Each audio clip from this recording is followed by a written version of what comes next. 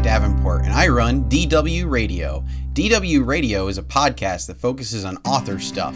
Author stuff includes author interviews, book marketing tips and tutorials, book signing coverage, and generally anything that we at the DW Radio team can think of that can be used to help authors. Today, I had the pleasure of interviewing Nan McAdam, the author of Saving Mim and Surviving the Stress of Your Parents' Old Age. Here's that interview. Stay tuned at the end of it for a special announcement from the DW Radio team.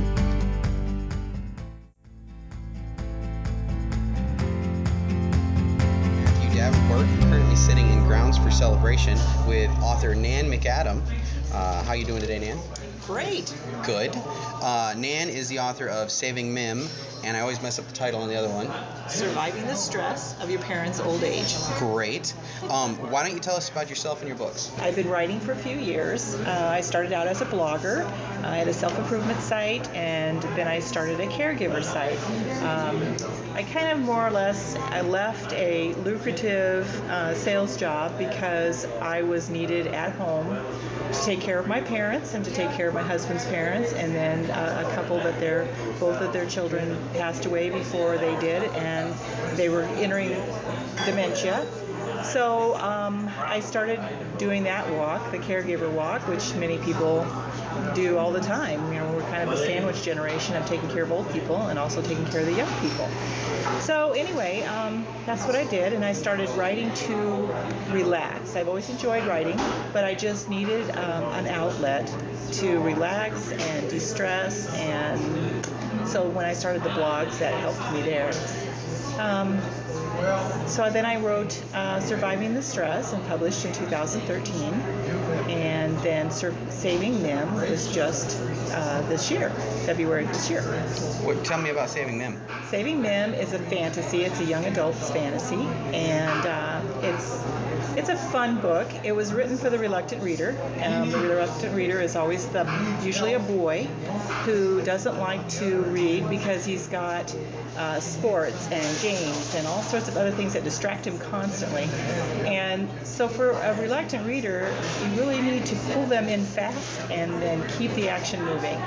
So that's what Saving Mim was, because I relate to that, because I have two boys. I actually have three children, a girl and two boys, and my boys were both saved by those kinds of books. And specifically my middle child, he liked fantasy, and so he started reading all of those books, and my youngest liked the Goosebumps books, and if it hadn't been for them, they probably wouldn't be good readers today.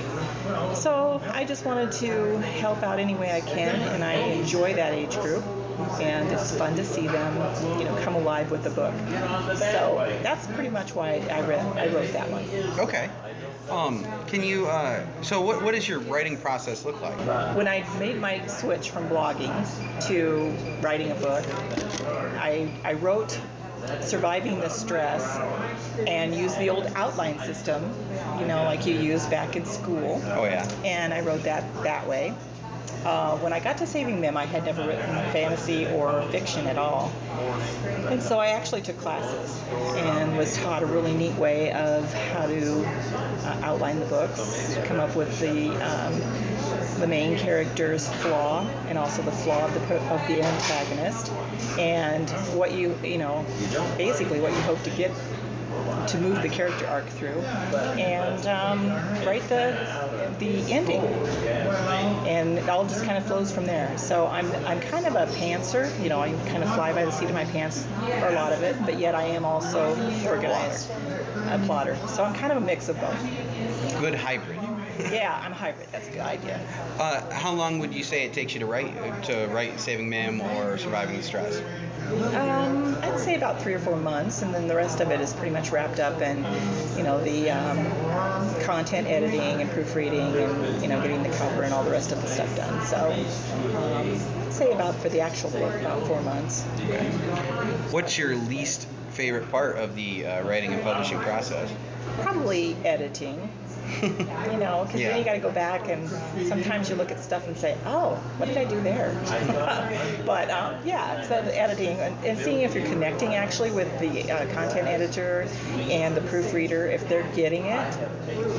If they're reading your words the way you put them down. Right, and I think that's tough sometimes because it's easy for a content editor or a proofreader to try and take your character's voice, or take the author's voice for that matter. Yeah. And so you have to find somebody that understands what you're doing and what you're attempting to do, and can think like a 12-year-old boy in Saving Them. They can think like a 12-year-old boy, or at least understand it. And sometimes they get a little lost because maybe they're not into that age group slang, and I try not to use a lot of slang because that changes, you know, and then it gets outdated really quickly. But just the thought process of a 12-year-old boy, you know, I mean, they like toilet humor, they like all sorts of fun stuff, gross things. I mean, you know, not that Saving Them is full of that, but I'm just saying that those are things that kids laugh at. And if you cut those things out, or if you don't understand them and try to edit them out, it doesn't, the book doesn't flow, and the 12-year-old voice is stolen. Okay. Do you have any current projects you're working on?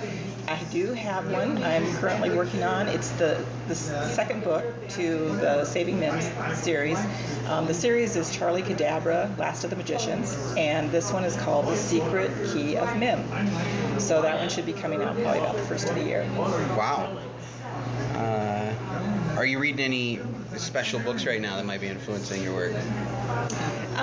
No, I tend to read in the paranormal and fantasy area, and I like that. And I do like young adult, just because it's fresh, and I just like it. So right now I'm reading Kelly Armstrong's The Omens of the Cain Omens, and the last book. So I do like her. I do like Shannon Mayer, but I do read that area. Who's your favorite author, and what is it that really strikes you about their work? I have lots of favorite authors. I like the earlier works of Stephen King because they're so horrifying, and the images are so amazing, horrific, that it really speaks to you in that really scared part, you know, where you want to turn on the light or hide under the covers. Yeah. So I do like him, but as his stuff progresses, it gets pretty routine, and I think that's easy for an author to do. Oh yeah. You know, sometimes an author will just start writing the same things over and over and over. The Riley Adamson series, Shannon Mayer's series, I really do like that too. That's not young adult. In fact, that can be... Warning. Yeah, it's not. Yeah, that's fun. It's not sexual, but, you know, Riley Adamson tends to have a potty mouth sometimes, but... And there's just a lot of other series that I enjoy. Okay. How do you go about cover design? For Saving Mim, I have a cover artist that's amazing. He's a fantasy artist by the name of Andrew Gaia, and he just does amazing work. So the first cover I designed myself, and then when I went to do a print book of it, because I had so many people that were asking me for a print book, saying I started out as an ebook for that one, and people kept saying, I need that in print because I want to just be able to bookmark it, put my bookmark, and then go back to it, you know, with all the handy tips and things like that. And so I actually had the cover done by someone, and I don't remember their name, but he just basically enhanced what I already had. Okay. So, but the second book, I just wanted it to be not only, I wanted it to be unique, but I also wanted it to be a work of art. And I wanted it to be so that no one would ever have it again. And when people looked at it, they said, wow, I like that. That is a great cover. And I got that with him. And he's easy to work with, and I just enjoyed working with him. And I'm working with him on The Secret Key of Mim also. Do you hear from your readers much? What kind of things do they say? I hear from readers as far as when I do events and things like that. And I do hear from the people that have read the book, and they've either given me a great review on Amazon, or they'll just email me. For some reason, Surviving the Stress is one people want to email me about and let me know that they just really enjoyed it because it helped them in their walk through their caregiving years. And with Saving Mim, the audience is maybe a little younger than that, so they're not into the emailing the author. But I do enjoy seeing them at events, and I love seeing them when they see it and they want it, and then mom and dad buy it for them, and then they clutch that book and they're so excited about it. That's a real pump up for me. Do you have any marketing tips for other authors? Anything that you've done that might work? I would say don't get upset if your book that you put out doesn't sell right away. Give it time and the marketing to build up, and don't be afraid to put yourself out there. Like I do events and sign books at events and things like that, and that's the biggest charge for me, is to actually see the people face to face. So don't give up. Just keep on going. Any advice for authors that are trying to get started in publishing? Find out, read as much as you can about the whole process. If you want to go traditional publishing, you need to decide whether you want to or not, because there are gotchas with both, and decide which route it is that you want to take. But I would say don't ever wait for traditional publishing. Don't wait for that contract. Don't wait for that agent, because you can have a beautiful masterpiece sitting on your hard drive and you're just letting it sit there because somebody hasn't discovered you. Go out there and publish it yourself. And there are all sorts of things that you can read about and find out that you can publish actually on your budget. If you have no budget, there are books out there like yours that help people with a very small budget. So I just say, go do it. So then that brings up another question. Are you traditional or self-published? I am an indie and proud of it. Indie and proud of it. All Yes. right. Awesome. Me too. And finally, what message would you like to give to anyone listening to this, not just authors, about your books, about where to find your books, just a general happy message for everybody? Well, I would say, in the words of Saving Mim, this is completely off topic, but abundance, it begins in your heart. So if you are seeking the better life, you've got to connect with your heart and go out and do whatever it is that you want to do, because life is shorter than you think. If you want to write, write. If you don't want to do that, or you want to do something completely different, you owe it to yourself to go out there and find it. So that is my words of wisdom. Well, thank you. They're very good words of wisdom. Thanks for joining us. Where can people get your book? Saving Mim is on Amazon. It is also, if you're in our area in Iowa, it is carried at some coffee shops like Grounds for Celebration, Inspired Grounds, the Green Bean up in Jefferson. They're just different places. But if you're going online, I would say go on Amazon.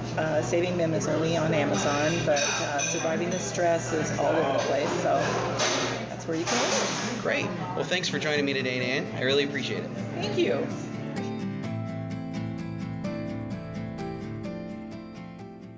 Thanks for listening. Please tell us what you thought of our first episode by emailing support@davenportrights.com or by posting a review wherever you downloaded this episode from. DW Radio is produced by Davenport Rights. If you're interested in advertising on DW Radio, please email support@davenportrights.com and we will let you know how to go about it. An example ad would go something like this. Self-Publish Without Spending Money is a book by Matthew Davenport on publishing, marketing, and selling your book without spending a single dime. Inexpensive does not mean cheap. Self-published works have long held the stigma that they are either cheaply produced products or cost a fortune to do correctly. That is wrong. If you are willing to put in the legwork and aren't afraid of a little sweat, you can make a well-produced piece of literary art well within your budget. This is the golden age of publishing, and you don't have to be a millionaire to take advantage of it. In this book, you will find free options to professional-level services such as cover design, edits, distribution, ISBN acquisition, creating audiobooks, and marketing your work. Get your copy on Amazon today.